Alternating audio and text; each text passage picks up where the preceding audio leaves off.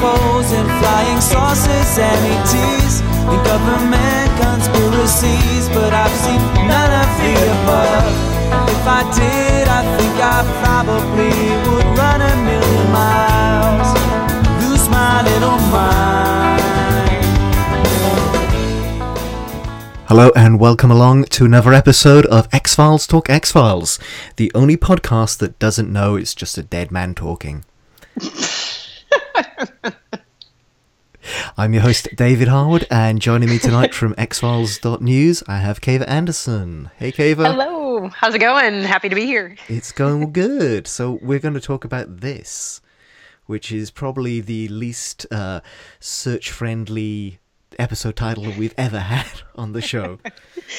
That was when we were creating the hashtags for the tweet-along this time. Last season, I noticed we just used the episode titles. But hashtag this really was not going to work, so we just decided to put an XF in front of all of them this time around for clarity's sake. Yeah, so overall I think this episode's had some pretty positive response, definitely in contrast to last week's episode. Definitely, yeah.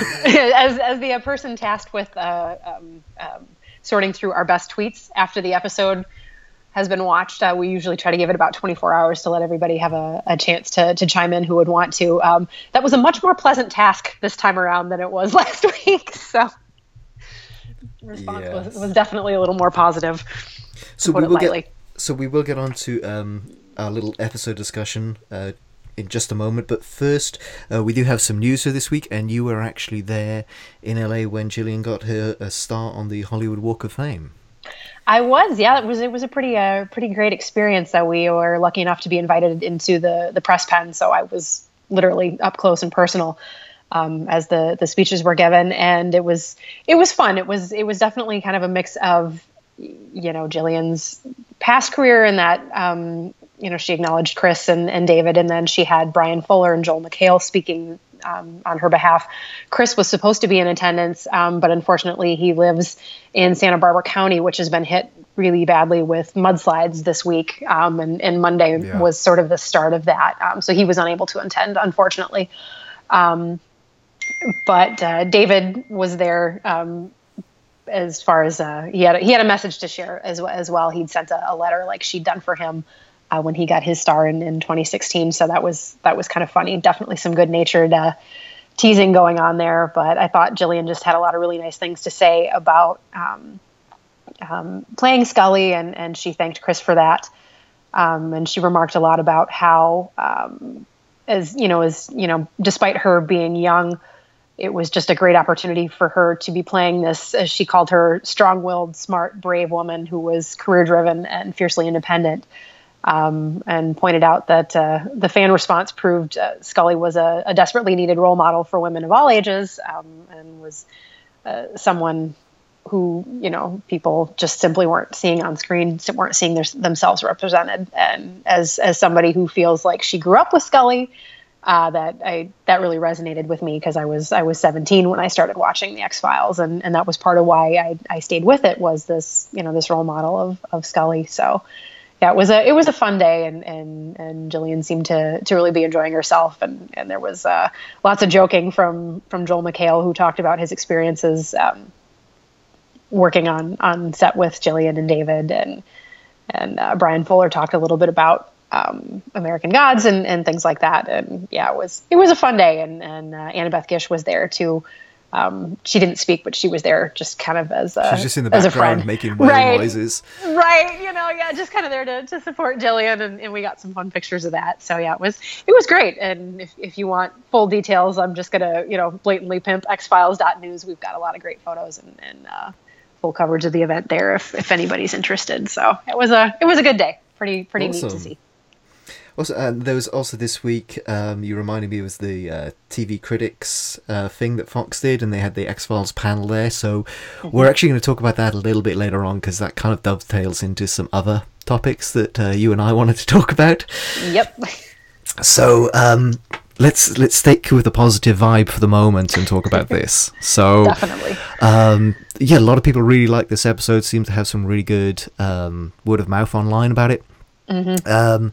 For me, it's always kind of jarring when we go from the mythology, especially now we're in end of the world territory with the mythology, Yes. into David and Gillian, not David and Gillian, Mulder and Scully, Scully. Sitting there with their feet up, just chilling out in front of the TV. It's kind of a rapid sort of change of pace from what went before, but then just like My Struggle 3 started off, sidestepping the whole cliffhanger issue with the frenetic pace of Scully being rushed to hospital and stuff. So this one does the same sort of trick, where these people are coming into the house. You have the message there from Langley, and it's just a thrill ride basically from there. I think you described it as the X-Files does North by Northwest. Yes. So yeah, I mean, we talked about this on the bonus podcast that we did, where there's that one episode where Langley features quite heavily in there, and I said at the time he's probably always been my least favorite of the Lone Gunman. So I knew that he was going to be back, and it gradually became apparent that he was the only one of the three going to be back, and I couldn't help just thinking, huh? But Right. There we go. Yeah, I definitely have a soft spot for Byers too. Well, and Frohike as well, because I've been lucky enough to meet both Tom Braidwood and Bruce Harwood, and have had some great conversations with Bruce, especially. So to not have the full trio there just hurts a little bit. But given the premise established in the episode, it absolutely made sense that Langley was the only one who came back, because he, to me, would be the only one who would explore this path. I can't see Byers or Frohike really. Maybe Frohike, maybe just a little, uploading themselves to the mainframe like that, but I can't see Byers taking that particular path. But yeah, it was definitely interesting, and to your point too about sort of the whiplash from the end of the world mythology episodes. Because XFN is lucky enough to get access to screeners, Avi and myself watched all 5 in one night. So we went from directly from My Struggle 3 into this, and to go from that ending to the Ramones was just say what now? We're going to go here. But it's so fast paced from the get go. It was just like, I believe Avi turned to me at the end of it and said, Glenn Morgan can write my life, because that's how excited we were about it on first viewing. So yeah, there's a lot to like in it. I think that there's definitely some things that are purposely in there to get the fans on side, and little Easter eggs and stuff like that. Obviously, let's start at the very beginning there, because it starts with them with their feet up watching TV, and then you have the Ramones music, and you have that car with the 3 assassins on their way to the unremarkable house, and of course it's Glenn Morgan, so obviously reminiscent of home. Yes, very. But also, the fact that we know that Langley is in it, you have those 3 people there, so it's kind of almost like the Lone Gunman, because that one assassin there has that long hair, and that he's the guy that's there throughout it. And I think there's another guy who's maybe dressed a little bit like Frohike was, or tended to be. So there seems to be a lot of these playing with the idea of doubles at the moment in X-Files, and it obviously started in season 10 with Miller and Einstein. We saw it in last week's episode with Mr. Y and Erica Price there, kind of mirroring to an extent the Cigarette Smoking Man and Monica. So it's kind of interesting how they're playing with that, and obviously next week's episode takes it to a whole other level, and whether that's connected or if it's just a thematic thing. I saw something online. I don't think that this is going to turn out to be the case at all, because we all know that Chris doesn't think like this. that maybe this X-Files season is actually taking place in a parallel dimension or something like that, which we know does exist in the X-Files world, because that was what 4D was all about. Yes. So I think that'd be kind of interesting thing. I'm going to keep looking out for any sort of Easter eggs that maybe suggest that, but I honestly do not think that's where this is going at all. Right, and I feel you there. That's I kind of wish it was. Same opinion, especially because a lot of that is just being taken verbatim from that clip that's gone around from the promo of Mulder saying this is evidence of parallel universe, and Scully and I believe the character's name is Reggie something, both going what, because that's from Darren's episode. So I caution people to sort of take that with a grain of salt without giving too much away. But it's fun to sort of watch how the theories get built up around just little tiny snippets of things. And some are correct, some are not. And it's just, it's entertaining, but it is interesting how for a show that tends to be very, it's like, yes, we have the overarching myth arc, but there's also a lot of standalones, how, like you mentioned, you are seeing a lot of parallels right now as far as the matching characters, and whether or not that is leading to an overarching thing, I'm not certain, but it is interesting to see just sort of that underlying hint. Yeah, and another reason I don't think they're going to do it is that's basically what Fringe was, and Fringe was J.J. Abrams doing X-Files. So right, yep, yeah, exactly.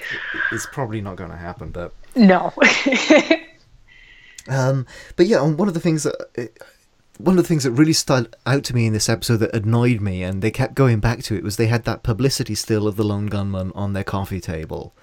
And it's back from, season 2 or season 3, where Langley's kind of right up in the frame.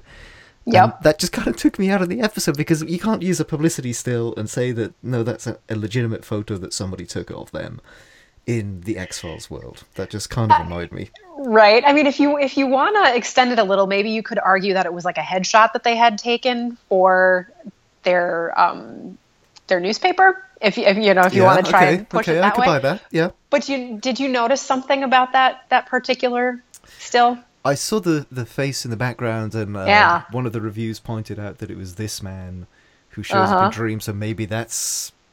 I took it as just a throwaway thing because the episode was called This, and he's known as this man. But right, maybe that's a clue for something bigger. I don't know.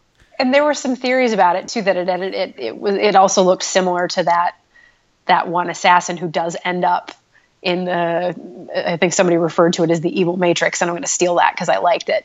Ends up in the Evil Matrix with Langley at the end there. That perhaps it was also him too. And yeah, that's another one of those things where it's like, does this have extra significance, or are they just messing with us because this is the X-Files and that could go either way? Yes. So, so we talked a little bit about, the kind of reminiscence of home there at the beginning. Mm-hmm. We would be amiss if we did not touch on Kill Switch with this episode. So, Kill Switch, one of my favorite episodes. Absolutely love it. And this kind of takes the same sort of themes, but does it in a very different way. Mm-hmm. Now, don't get me wrong, I did really enjoy this episode, and there's a lot to love about it, but at the end of the day, I was kind of left scratching my head as to why should I really care about some fake consciousness being trapped in a computer? I think and honestly, this took me a few times to get it. I've seen this episode probably about 7 times now, which maybe I shouldn't admit to that, but it is what it is between our rewatches. And then I'm like, hey, I'm at home. I just want to check this again. I think really the premise that they were getting at, and actually sort of that kind of got lost a little bit in just the sheer enjoyment of Mulder and Scully kicking ass and taking names, was when he's talking to Langley first describes that they're being used as digital slaves. And then when Mulder's talking to Eric Price, that comes out a little further in that they'd gathered all these brains, right? And instead of, these people necessarily enjoying their great reward, they're being used as this consciousness to try and figure out how to unscrew humanity, I guess, for lack of a better way of putting it, is how I understood it. And it's sort of like almost like a brain farm where they're trying to, like, the Syndicate is using them, and these great minds like, the Lone Gunman and, Steve Jobs and Michael Crichton to power whatever nefarious deeds they're up to. Yeah, I would like, if I would just like to have seen them take that a little bit further, and it's hard to do because, Glenn Morgan said that this is his way of X-Files doing a Black Mirror episode, and the new bunch of Black Mirror episodes, the very first one explores a very similar idea of these fake consciousnesses inside a computer game, for lack of a better word, and it's the same issue there, that these are not the real people. It's it's their consciousness duplicated digitally but the real people are still living their lives out there in the real world. And, you know, Langley is obviously dead at this point. This is his fake consciousness. I just think they needed to have a little bit more there to make us a bit more emotionally invested, especially since, you know, other than Byers, you know, the Lone Gunmen, we haven't had a huge amount of emotional investment in their characters. Even with their own TV show, you know, it was still, you know, Langley and Frohickey was still kind of the comic relief, the slapstick, you know, Frohickey falling down in the mud every 5 minutes and stuff. So I don't know, I just felt like we needed a little bit more there, and it, you know, it's hard to do because Langley's just showing up on the phone screen, right? Very, very briefly and stuff. But even so, yeah, you did have that amount of, you know, that emotional moment when he's like, "Am I dead?" At the beginning. So but I think they could have just pushed it a little bit further and give us a bit more to it, because I mean they did a great job. You know, the energy of the episode, they kept that up throughout and stuff. It's only after you come away it's like, well, hang on, does it really matter? Right. Yeah, and I think it's just on like more of like a philosophical thing. It's like, ooh, you know, that's not what, you know, our friends were expecting when they agreed to do this. And it does sound, I mean, you get a little bit of that from Langley when they're talking in the Skeezy bar, as far as, you know, it's supposed to be heaven, but it's not, you know, and get us out of here. So, you know, I guess you sort of feel like clearly this is a bad place and you don't want, you know, even if it's just a consciousness locked up in something terrible in the afterlife.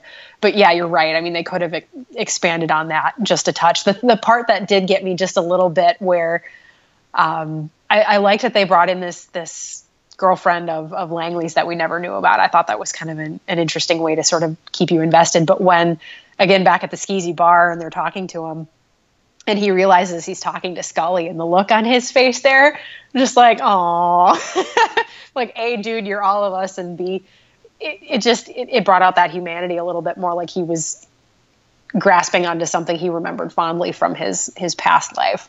Yeah. And I did like too that of all the people, like his girlfriend pointed out, like of all the people he reached out to, he managed to find Mulder somehow. And I mean, I will suspend disbelief as to how he managed to do that. And yeah, it's interesting because, you know, Glenn says X-Files doing Black Mirror, but it's sort of like X-Files, you know, Black Mirror doing X-Files doing, you know, because that episode, the only episode of Black Mirror I've ever seen was San Junipero, and I love it. But it's sort of that similar twist where you just, you know, your brain goes elsewhere. But, you know, you could argue that the X-Files did that first with Kill Switch back in the 90s too. So it's kind of like who's zooming who here. Yeah, there's lots of stuff here. Got to mention Deep Throat, his grave that they find the little chip thing on. I love the fact that they went back there and somebody remembered a character from such early in the show, because, you know, he was a huge character. He loomed over the show for years, and even though he came back from the dead on occasion, you know, he died at the end of season 1. So I'm glad that they went back to him, and, you know, just always nice when you get those earlier bits from the show coming back into the show as it is today. And the thing I loved about, you know, not only revisiting him there, but and Roy actually was the first to point this out among XFN. She caught it before the rest of us did, in that the music cue there harkens. It's Deep Throat's music that they were playing at the end of that episode. And as soon as she pointed that out, I went back and listened. I was like, oh yeah, you're right. It's that same very early, you know, style. And I just wanted to hug Mark Snow for that, because the music throughout that full scene, I think, is great. And even starting with just the couple little notes here over Skinner when they're talking, and just goes full out through that whole scene. And then to harken it back not only to this character, but to his theme music too, was just like, all right, yep, this is my X-Files. This is what I signed up for. Like, that attention to detail was just fantastic to me. So what did you think about Skinner's involvement in this episode? I mean, we're dealing with you know, is he a good guy? Is he a bad guy again at the moment? Not really sure what happened between him and Smokey in the car. Right.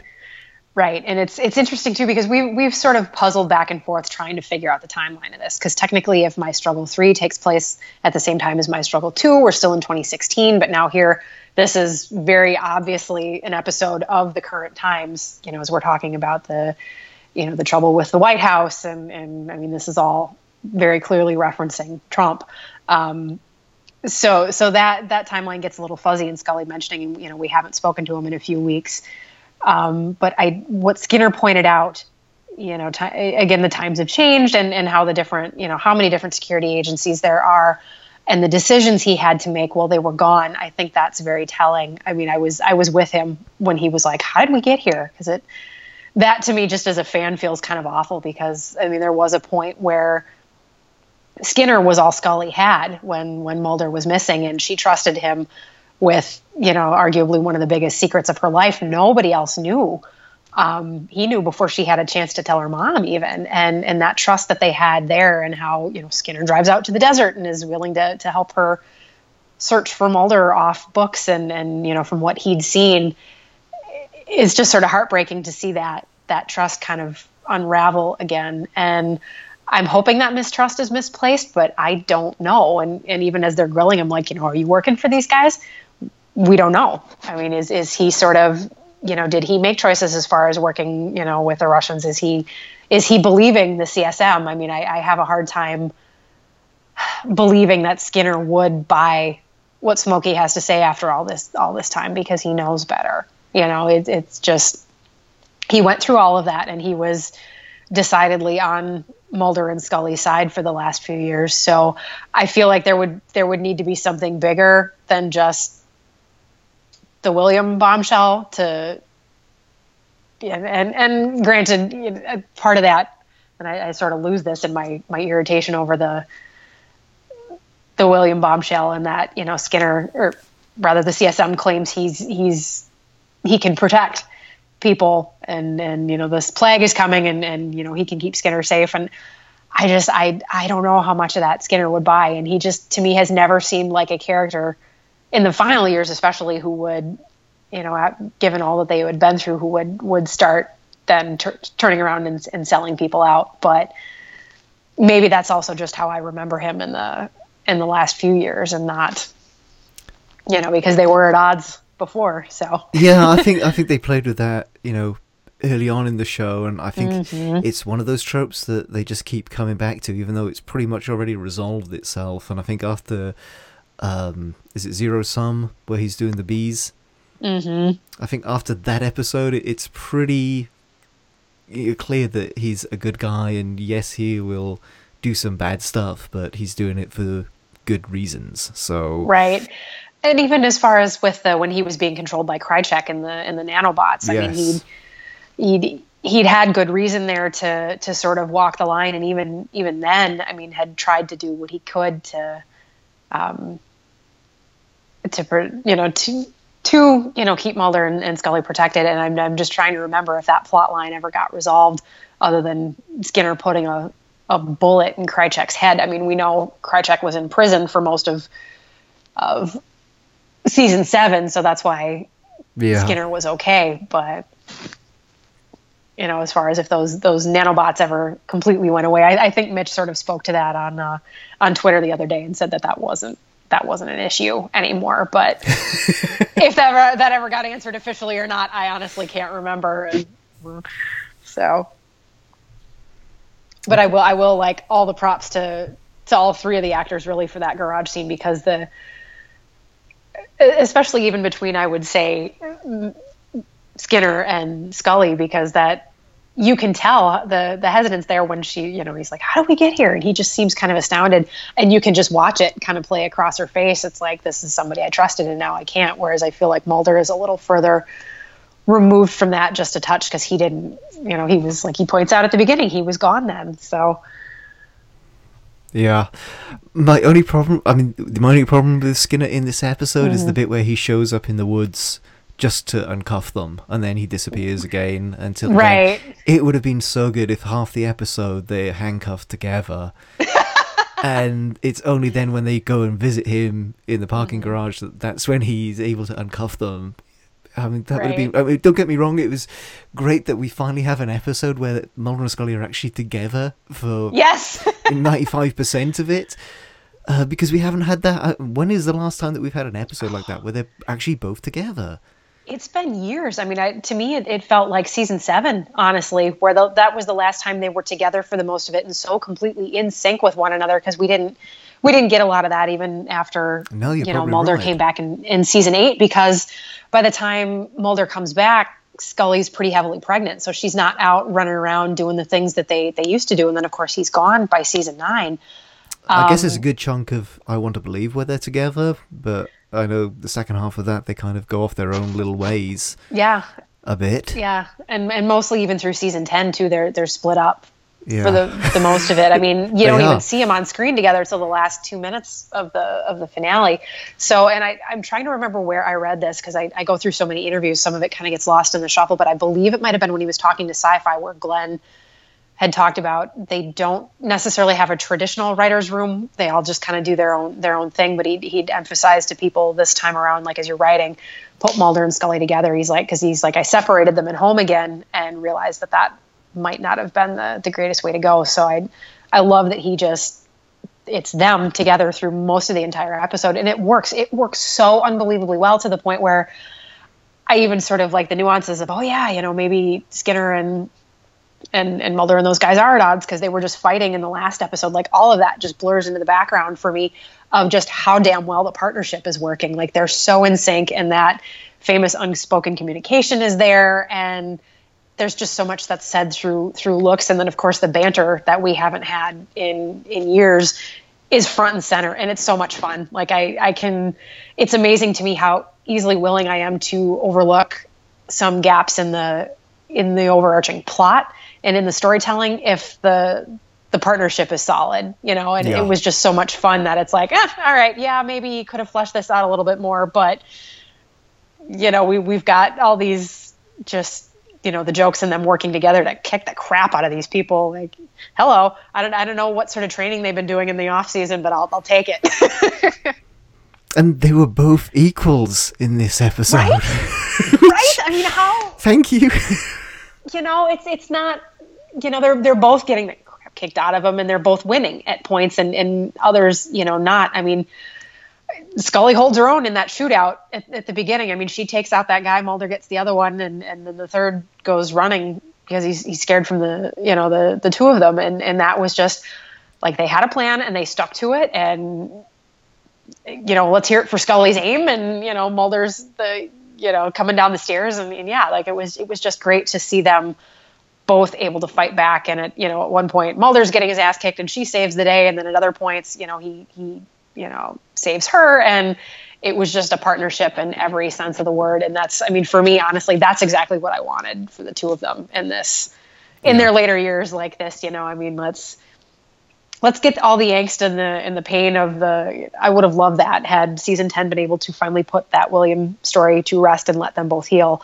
And then for season 11 to just be like, let's go kick some ass and save the world. And I feel like we got it. That's all I want at this point is Yes! just some good solid standalones, and let's just have a few hours of fun, and Yep. then Chris can end it on a cliffhanger, I guess. That's probably what's going to happen, but let's just have a few hours of fun. Let's have some good Monster of the Weeks, and Yep. enjoy. And there's some great Scully moments in this one, like you said, the whole shootout scene at the beginning, the bit where they're deducing, what's wrong with the headstones, and she's the one that comes up with the dates of the presidents dying or being born or whatever it is, and Yep.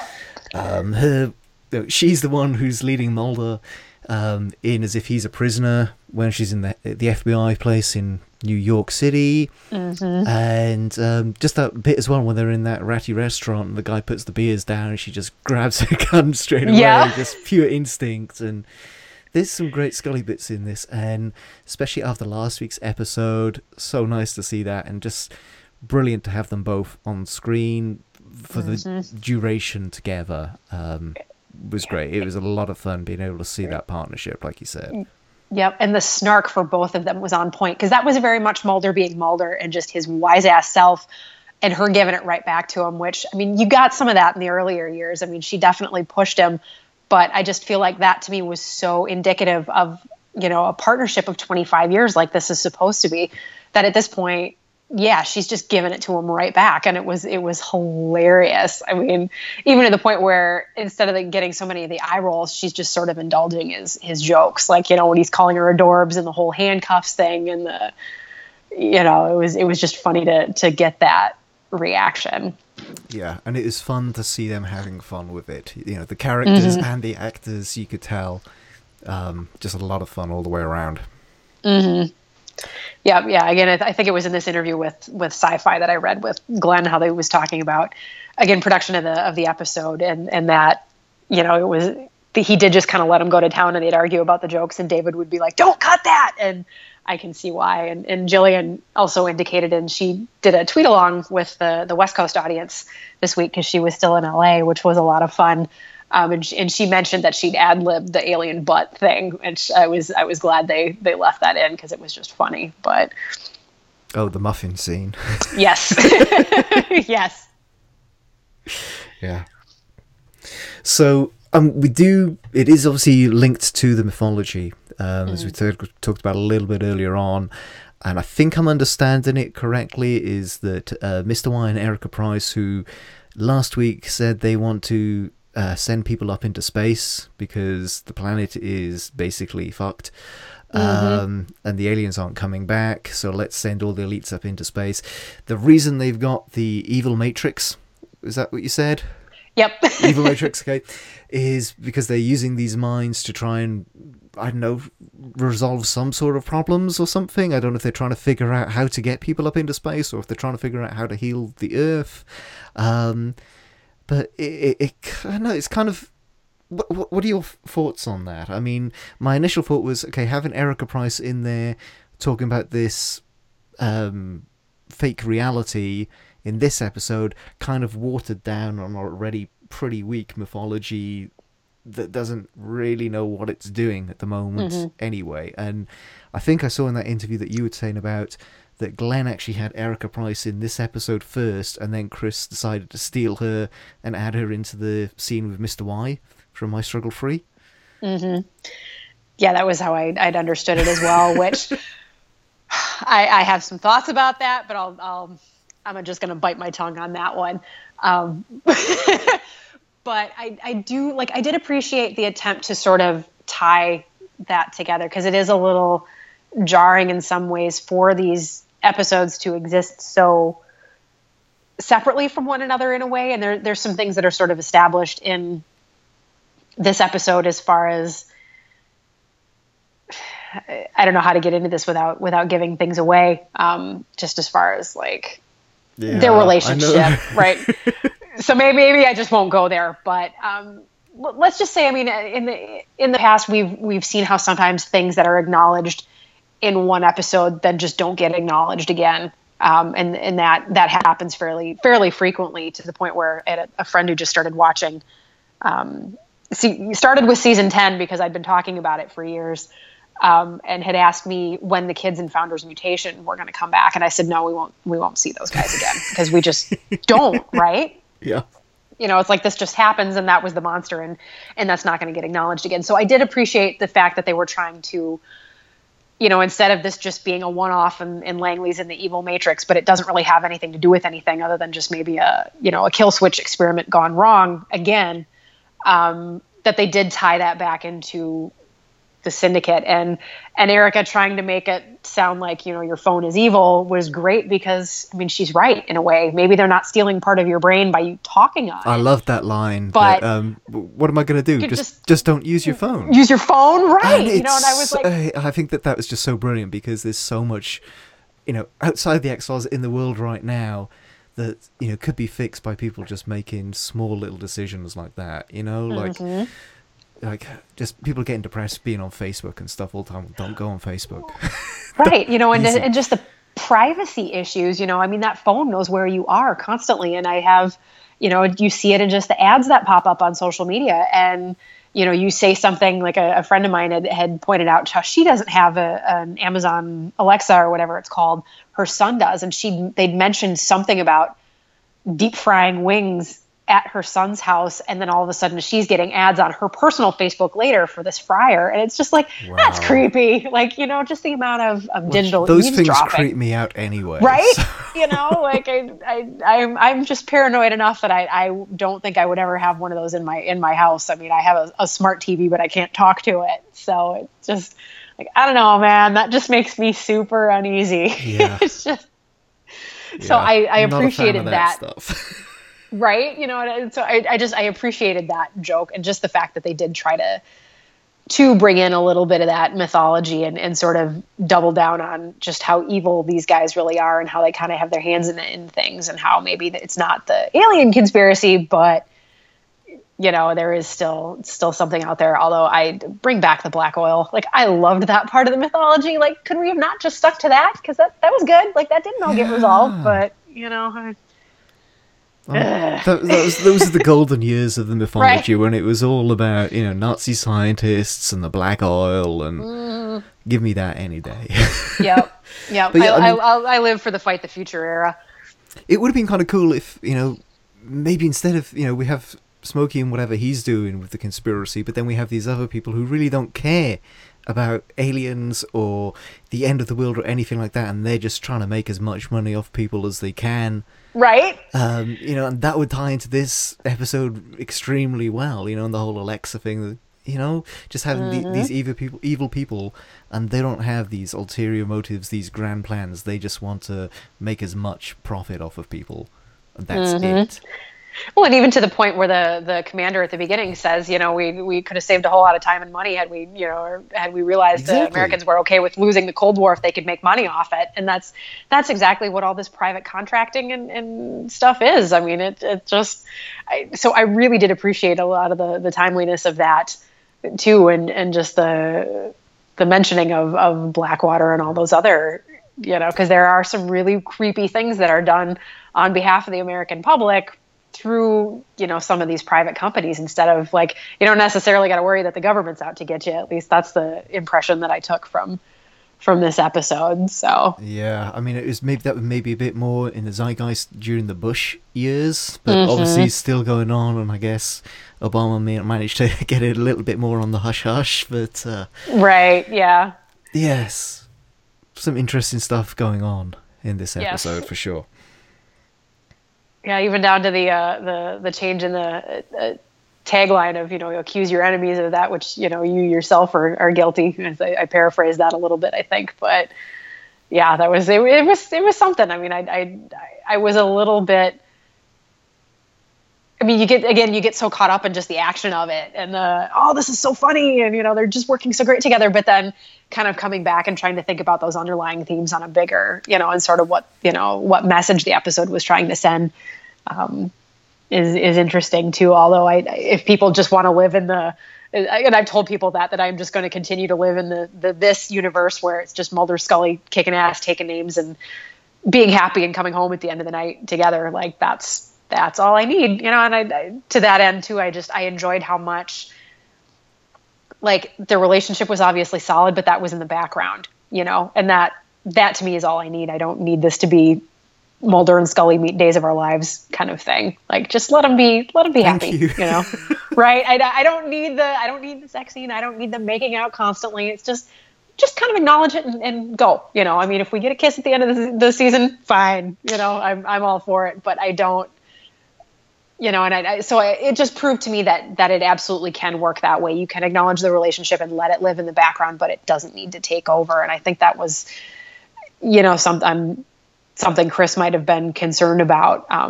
But it just proved to me that there is a way you can do it without making it heavy-handed or a distraction. You do it the same way you've done it for 7 years. Mm-hmm. That's what you need to do. Yep. Okay. Exactly.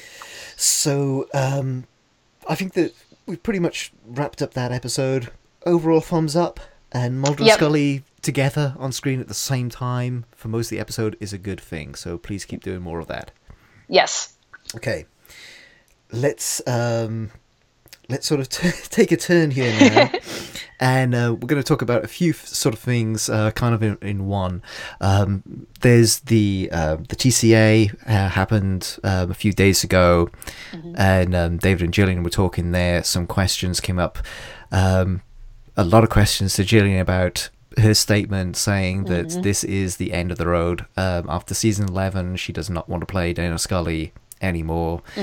And there's a whole can of worms, basically, which we're going to open up here now, because me and you were talking in the week just about your reaction to the twist at the end of My Struggle Free, and just the way that Scully has been treated, or at least treated by Chris in that last episode, and maybe some of last season, but evidently not in this, because this was a totally different Scully.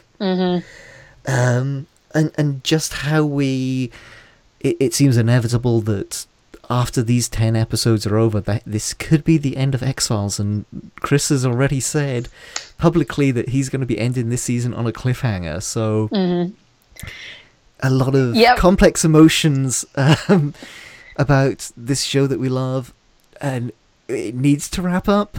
I think we are all in agreement at this point that this show needs to wrap up for our own sanity as much as anything else. But that it's the mythology. I mean, after last week's episode, I was pretty down, and I was saying, I said to you that it's kind of sad that the show I love is kind of dying out in a whimper, rather than in the big bang that we hoped it would. But it seems inevitable at this point that it is going. So I want you to talk a little bit to all of that, basically. I mean, let's start off with My Struggle Free, and then we can go into the TCA stuff. So I kind of shared my thoughts a little bit in last week's podcast. Granted, Avi, Tiffany, and Garrett probably said a lot more than I did. I mean, I didn't have a huge problem with the twist. I mean, at the time when I was watching it, just purely in the context of the show, I thought it was a good twist, and the way that they tied it into Anami, it kind of got me interested for the first time in the William storyline, because in my mind it was, well, it's going to be Mulder's baby. I mean, that's just ridiculous to do anything else, but hey, they dragged it out for 2 seasons, that this child is special and blah blah blah blah blah. And then all of last season, it was William this, William that, and then William never turns up. We know he's going to be in this one. But it was obviously very problematic, the way that it has been treated. So I want you to give your opinion on this, just so everyone kind of, it's something that I think we need to talk about.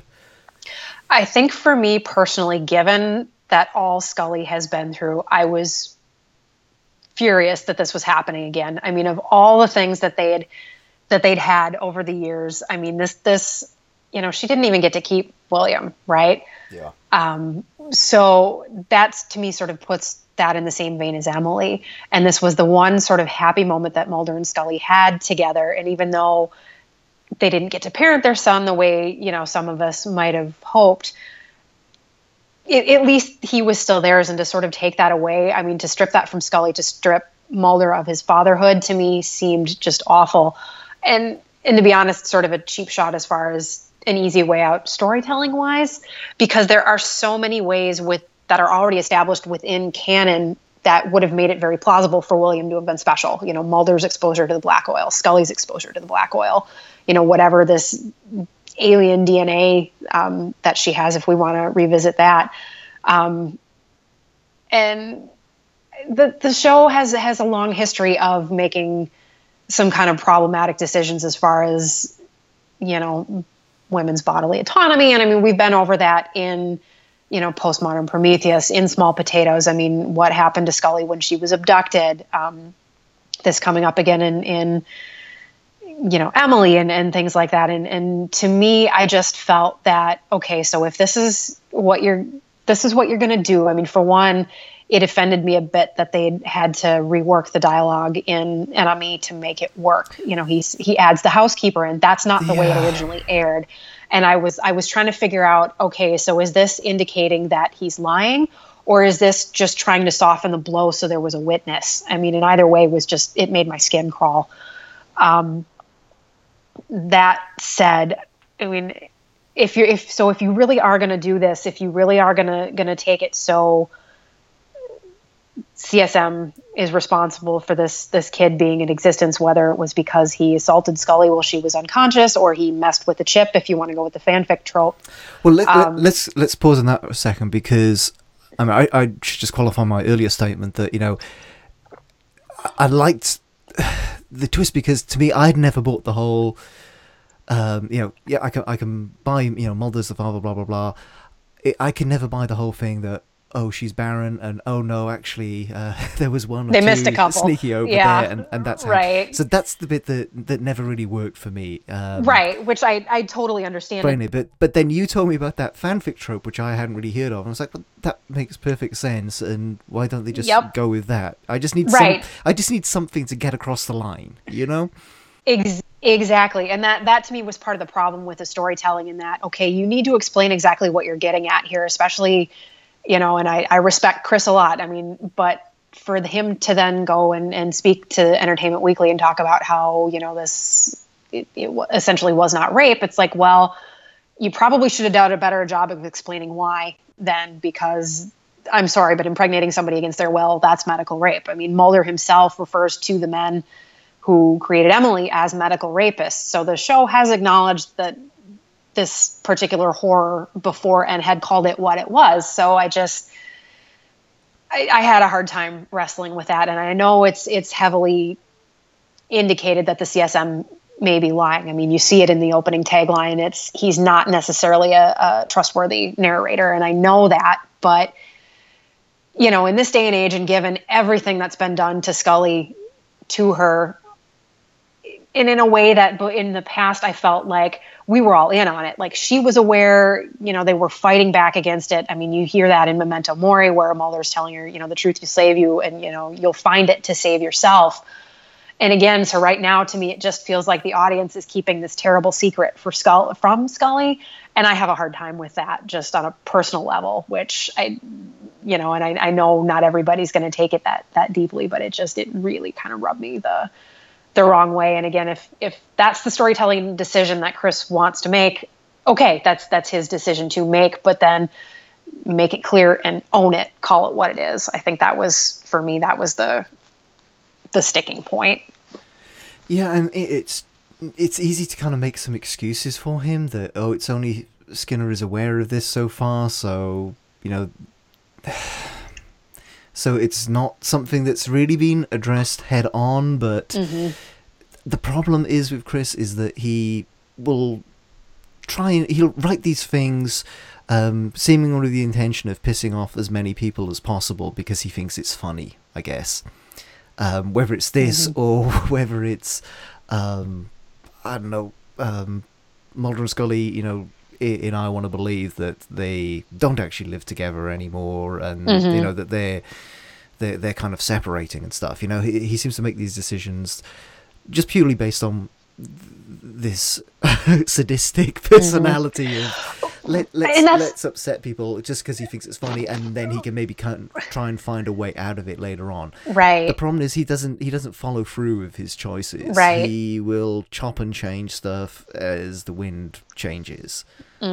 We ran into that a bit last season with Mulder and Scully are broken up, which, okay, if that is the case, then sell it. You know, and it just never. And I think part of that may come into play just because, you know, at this point, David and Gillian are so familiar with each other that it's hard to break that dynamic of them being split up. And I felt like you got a little bit better resolution to that if you watch the episodes in the order they were originally intended to air. Because I felt like, yeah, they were at odds in My Struggle 1, but had Home Again aired in that second slot. It made more sense that the death of Scully's mom would have brought them back together a bit, I feel like. And so if I looked at the season through that lens, it made a little more sense as far as resolving the breakup. But I think, too, to your point, that's kind of why I have a problem with this plot twist, is that I just don't necessarily trust that it's going to be resolved in a satisfying way. I mean, maybe I need to just have more faith, but I'm a little skeptical. Well, no, I mean, I think you absolutely have the right to do that, because he doesn't seem to know how to write that character anymore. This is the guy who, in every interview for the past 25 years, has been banging on about how he used to read Nancy Drew when he was a kid. And and like you said, Scully was a role model. She was a icon in this woman who would go out and kick ass and solve these crimes and new medicine and all this stuff on TV. And in his episodes, and especially in My Struggle Free, she's basically relegated to lying in a hospital bed and just weak. And it's so nice now that we have this week after that, where she is as we always knew her, where she is out there in the field and she's shooting, she's solving puzzles and stuff, and I just don't know what went wrong. I do sort of wonder about that myself too, even when you look at episode like Triangle, which is a brilliant episode, where Scully essentially saves the world, right? And it just sort of kind of where that slid backwards a little bit. I have a hard time with, because I'm just really not sure. And you could argue that Scully's been sick before, Mulder's been sick before, and so that sort of goes back and forth. And they've she saved him in the biogenesis arc, which Chris obviously had a huge hand, and she kind of saves the day there. So you could argue that they kind of go back and forth, but it just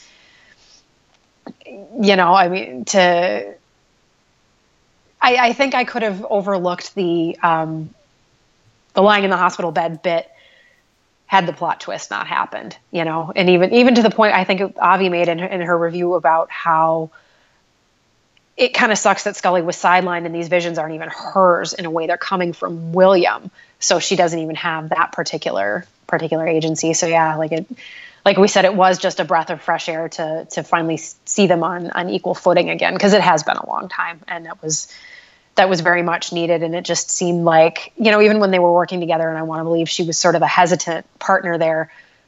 So for this to just be very much like, this is who we are, this is what we do, let's go kick some ass, was just awesome. Yeah. So let's talk about, on that note, that Gillian has had enough of playing Scully, and frankly, who can blame her at this point? Part of me kind of wishes that she had done this at the end of season 8, so that we could have had Mulder and Scully and William just ride off into the sunset at the end of existence, and have season 9 just be Doggett and Reyes, and who knows, we could have had a completely different mythology and stuff then as well, because we wouldn't have had to be tied into the old alien conspiracy and that birthed us the wonderful super soldiers.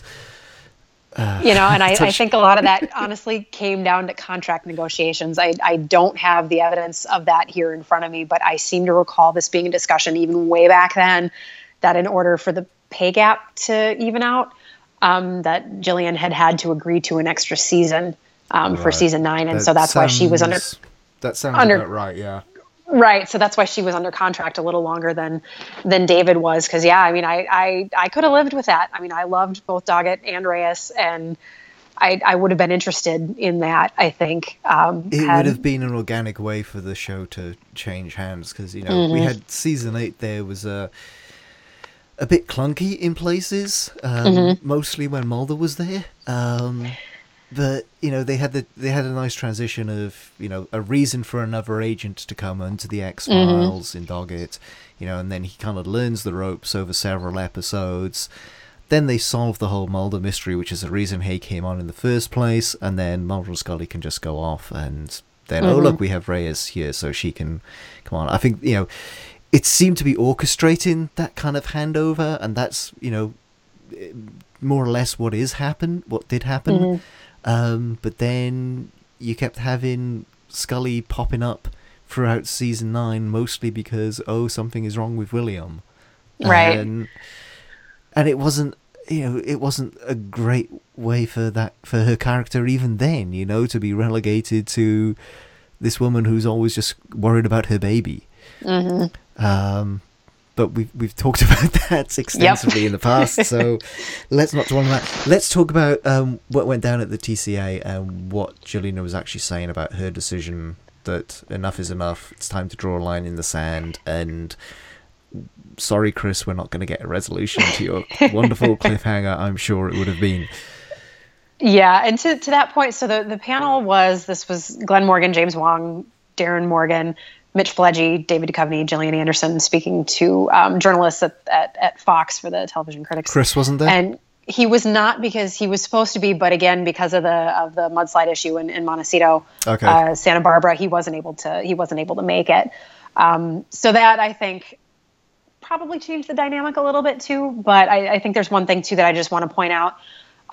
It felt like a lot of fans were pretty upset over what she was saying, and I feel like that's because some of it might have been taken a little bit out of context. XFN was there. I mean, Avi was able to make an audio recording. I've heard it. She shared that with us as we were writing up the recap, and you can get pretty much the entire transcript annotated on xfiles.news.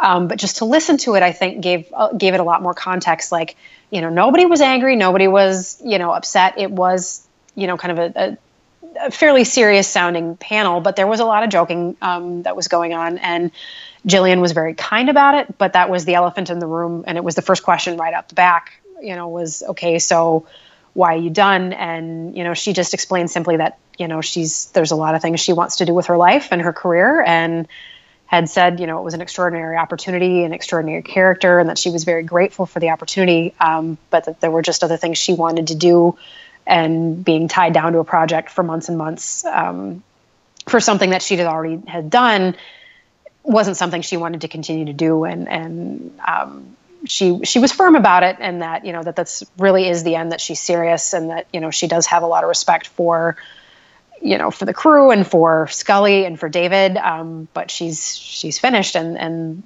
that just has to be it. It's time for her to hang up Scully's hat. So there were a lot of questions about that. I mean, she'd answered it off the bat, and then people kind of kept coming back and pressing, and maybe in a few years, and she was very straightforward about that, which I think is fair for an actor. David was a little more, he said, I'm okay with this being the end. I'm okay with, this not being the end. So I think he left a little more wiggle room there. But to me, I've taken Gillian at her word about this since she first started talking about it in October, and have just, respected that this is the end for her. So I've been looking at this like it is the end. So whether, how that comes about, we don't know, but it just, for me, feels more final than it has ever, really, because even starting as far back as 2002, they were dangling that carrot over our heads as, we'll come back in a few years and do another movie. And then in 2008, it's like, I Want to Believe was fun, but we really want the big alien conspiracy movie, and so can we get a third movie? And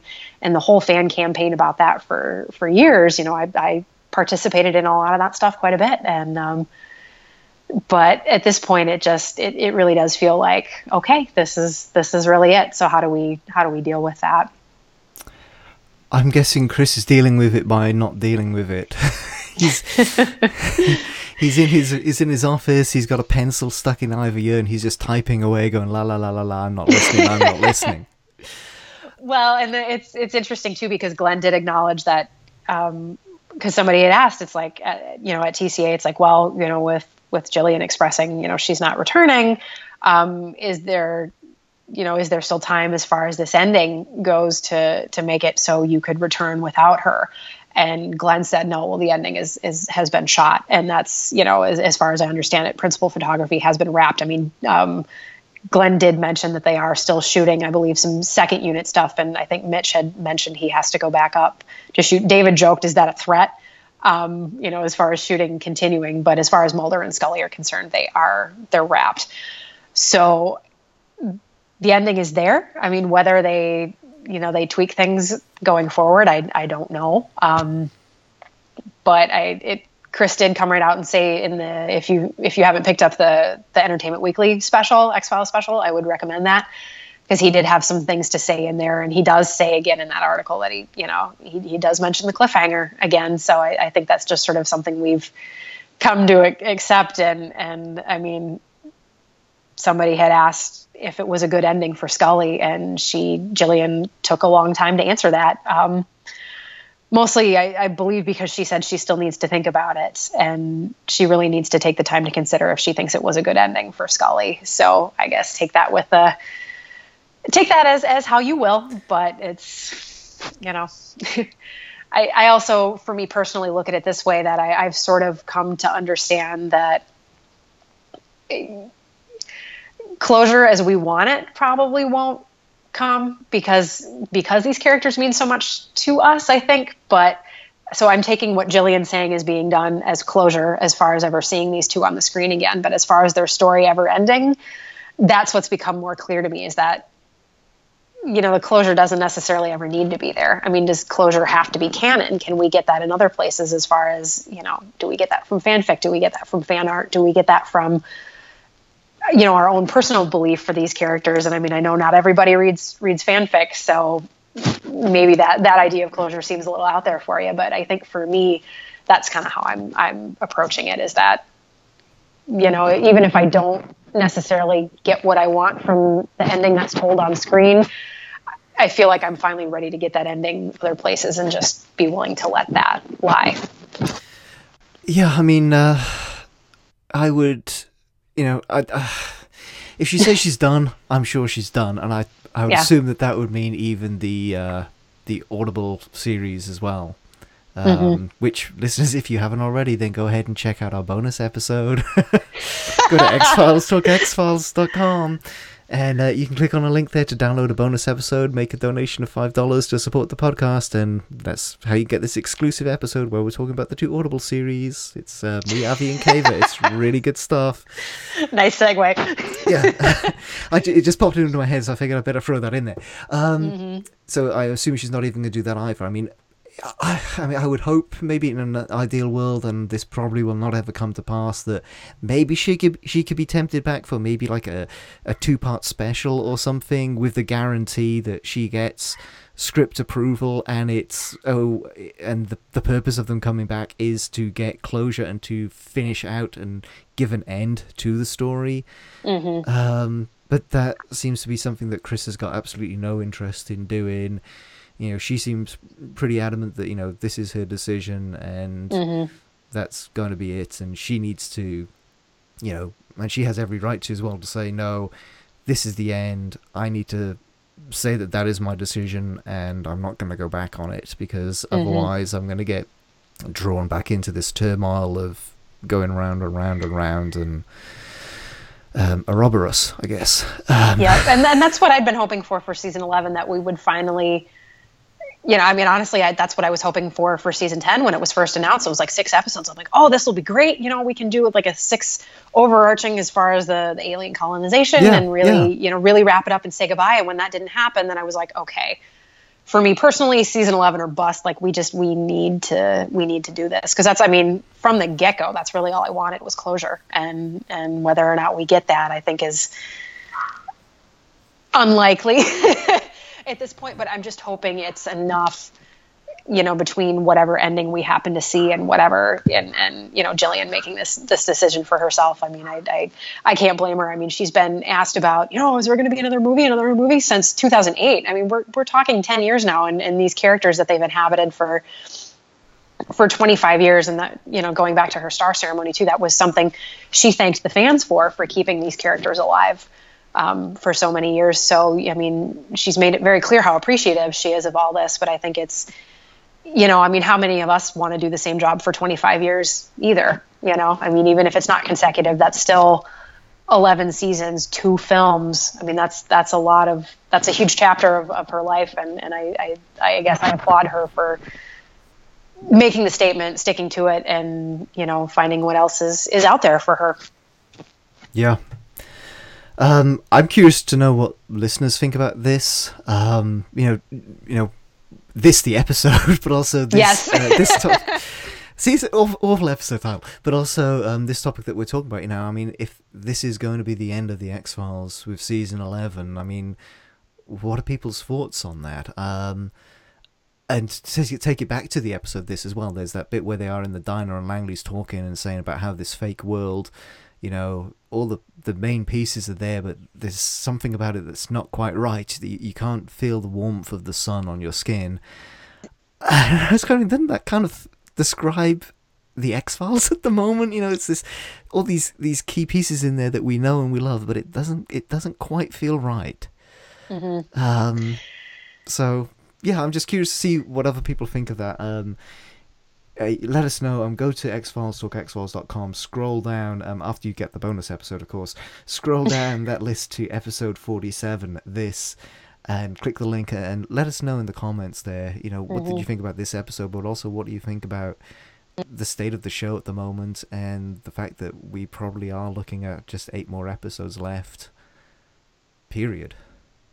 Yeah, it's, after all this time, that's a really heady thing, and I've been wrestling with that, you know, myself, especially given, you know, my time with XFN and how big of a part of my life this has been, and I really thank everybody involved for that, because it's just been a crazy ride. But yeah, it's interesting. I mean, I made the joke about how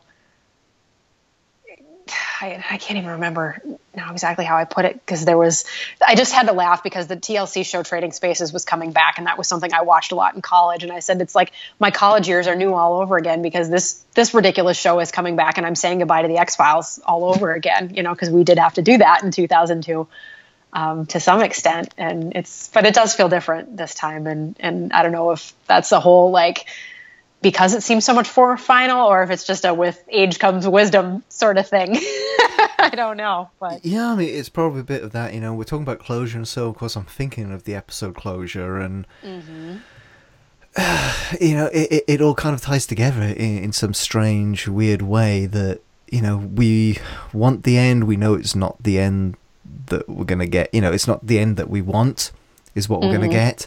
And, you know, that's exactly what happened with Mulder, and discovering what happened to Samantha. It was not the outcome he expected at all, and the closure that he got was not what he expected. But, you know, I guess he was at that point where he was mature enough to accept it, and was able to get some sense of closure, at least. And that's kind of how I feel a little bit right now. Yeah. No, I'm with you there. I think that's a perfect analogy, because it might not necessarily be what you were hoping for, but at least it's something, you know. So, and I not to end on too much of a downer note again, because this was an amazing episode, and to me it really did feel like the old X-Files, and I think, you know, we get more of that from, at least from what I've seen in the first half of the season as we roll along too. So you know, and I think that was something Jillian acknowledged again at the TCA too, that, you know, the previous 6 didn't quite feel like a good way to go out on. So she was hoping for, you know, the chance to resolve that for season 11, which is what prompted the question about, you know, did you think this was a satisfying end for Scully then? So yeah, I think that need to really wrap it all up is pretty universal at this point. So. And on that note, let's wrap this up. Yep. So that was the episode this. Thank you very much, Kava. Always a pleasure. Oh, it was great to be here. It's always fun to work through this stuff with you. Thank you, listeners. Hope you have enjoyed it. If you have, go to the comments page. Would love to know your thoughts on all of this. And as ever, thank you very much for listening. Don't forget to go and get that bonus episode. We will be back next week, where we're talking about another Chris Carter written episode, but he's not directing. That is the episode +1, which he's exploring something he's never really dealt with in his work before, which is the concept of doppelgangers in a Chris Carter standalone. So stay tuned for that. I'm sure we'll have some good stuff. But you gave it pretty much a thumbs up, Kava? Yep, it's not Fight Club, so I'll just call it. I'll leave it at that until next week. But yeah, I enjoyed it. Awesome. Thank you very much for listening. I'm David Howard, and remember, always back up your data at regular intervals.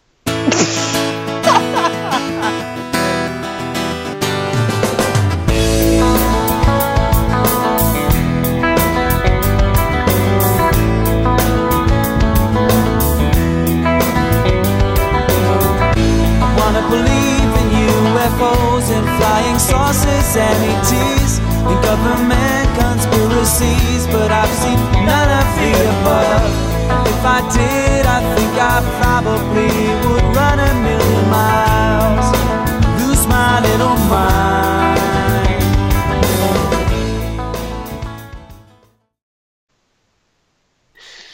Ta-da!